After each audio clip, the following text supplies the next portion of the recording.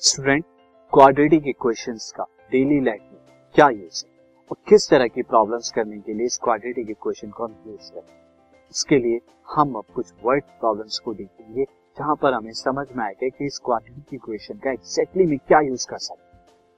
ना वो प्रॉब्लम्स का नेचर कैसा होगा पहले मैं आपको बता दूं। तो word problem in quadratic equations क्या होंगी, या तो वो स्टूडेंट प्रॉब्लम्स जो होंगी आपकी problem based on the numbers, number पर बेस्ड हो सकती हैं।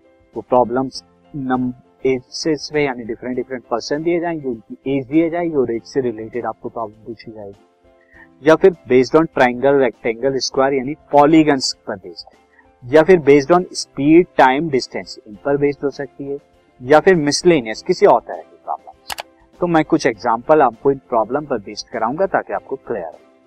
तो स्टूडेंट, फर्स्ट ऑफ ऑल मैं आपको बताता हूँ problem based on the number. Problem based on numbers पर क्या है, क्वेश्चन है the product of the two consecutive positive integer is 306, find the integer. Student, question कराने से पहले मैं आपको बता दूं कि यहाँ पर आपको हमेशा एक ही वेरिएबल एज्यूम करना है, क्योंकि यहाँ क्वाड्रेटिक इक्वेशन एक ही वेरिएबल में है। आपको दो वेरिएबल एज्यूम नहीं करनी, बल्कि एक ही वेरिएबल में जो है जो वर्ड प्रॉब्लम है उसे एज्यूम करना है। स्टूडेंट, अब हम स्टार्ट करते हैं यहाँ पर। यहाँ पर दो कंसेक्यूटिव पॉजिटिव इंटीजर है, तो मैं क्या करता हूँ, फर्स्ट इंटीजर को x ले लेता हूँ, तो दूसरा वाला यानी अगर एक नंबर क्या है 8 है तो उसका नेक्स्ट कंसेक्यूटिव पॉजिटिव इंटीजर क्या होगा, 8 + 1 9 होगा, लाइक दिस। इस तरह से अगर एक मैंने क्या माना है यहाँ पे x, तो दूसरा क्या हो जाएगा x + 1। तो similarly first integer is x, तो सेकेंड इंटीजर इज x + 1 हो जाएगा। अब उनका प्रोडक्ट क्या हो जाएगा, x × x + 1। Now according to question ये प्रोडक्ट कितना है, 306 के इक्वल है। तो अब आप फर्स्ट ब्रैकेट में मल्टीप्लाई करें x की x + 1 में, तो x² + x मिलेगा 306, और ये आपकी देखिए क्वाड्रेटिक इक्वेशन बन गई जब 306 को आप राइट से लेफ्ट की तरफ लेके गए।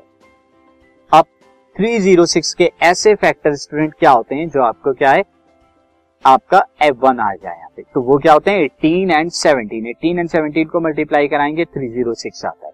तो मैंने जो x वाला इसे स्प्लिट करके प्लस का 18x और माइनस का 17x लिख लिया। अब यहां से आपके फैक्टर हो गए, ये मैंने ऑलरेडी कराए हुए थे स्टूडेंट। फर्स्ट टू टर्म से यानी कि इन दो टर्म से आप क्या कॉमन ले सकते हैं, x, तो आपका क्या बचेगा x + 18। लास्ट टू टर्म से आप क्या कॉमन ले सकते हैं 17, लेकिन माइनस का, क्यों, क्योंकि आपको दोनों पॉजिटिव चाहिए, क्योंकि यहाँ पर पॉजिटिव है। तो आपको क्या मिलेगा, -17x में से -17 गया तो प्लस का एक, एंड -306 में -17 लेके आएंगे तो प्लस, और 306 को 17 से जब आप डिवाइड कराएंगे तो 18 आएगा। अब x + 18 आप कॉमन ले लीजिए, तो आपको क्या मिलेगा, x - 17 आपका यहाँ बचेगा is equal to 0। Now when x + 18 is equal to 0 होगा स्टूडेंट, तो आपको क्या मिलेगा, x इज इक्वल टू -18।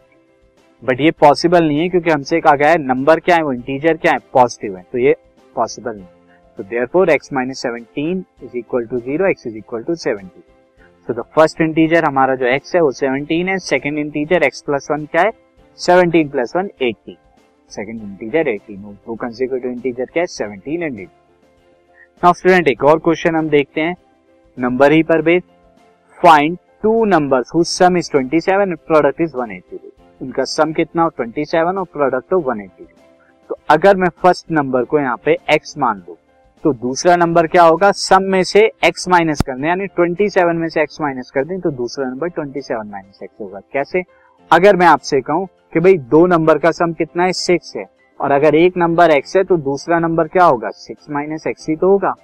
जैसे 4 + 2 कितना होता है, 6 होता है, तो अगर 6 में से मैं एक नंबर 4 माइनस करूं तो मुझे क्या मिलेगा, सेकेंड नंबर। तो वही मैंने यहाँ पे अप्लाई किया ये।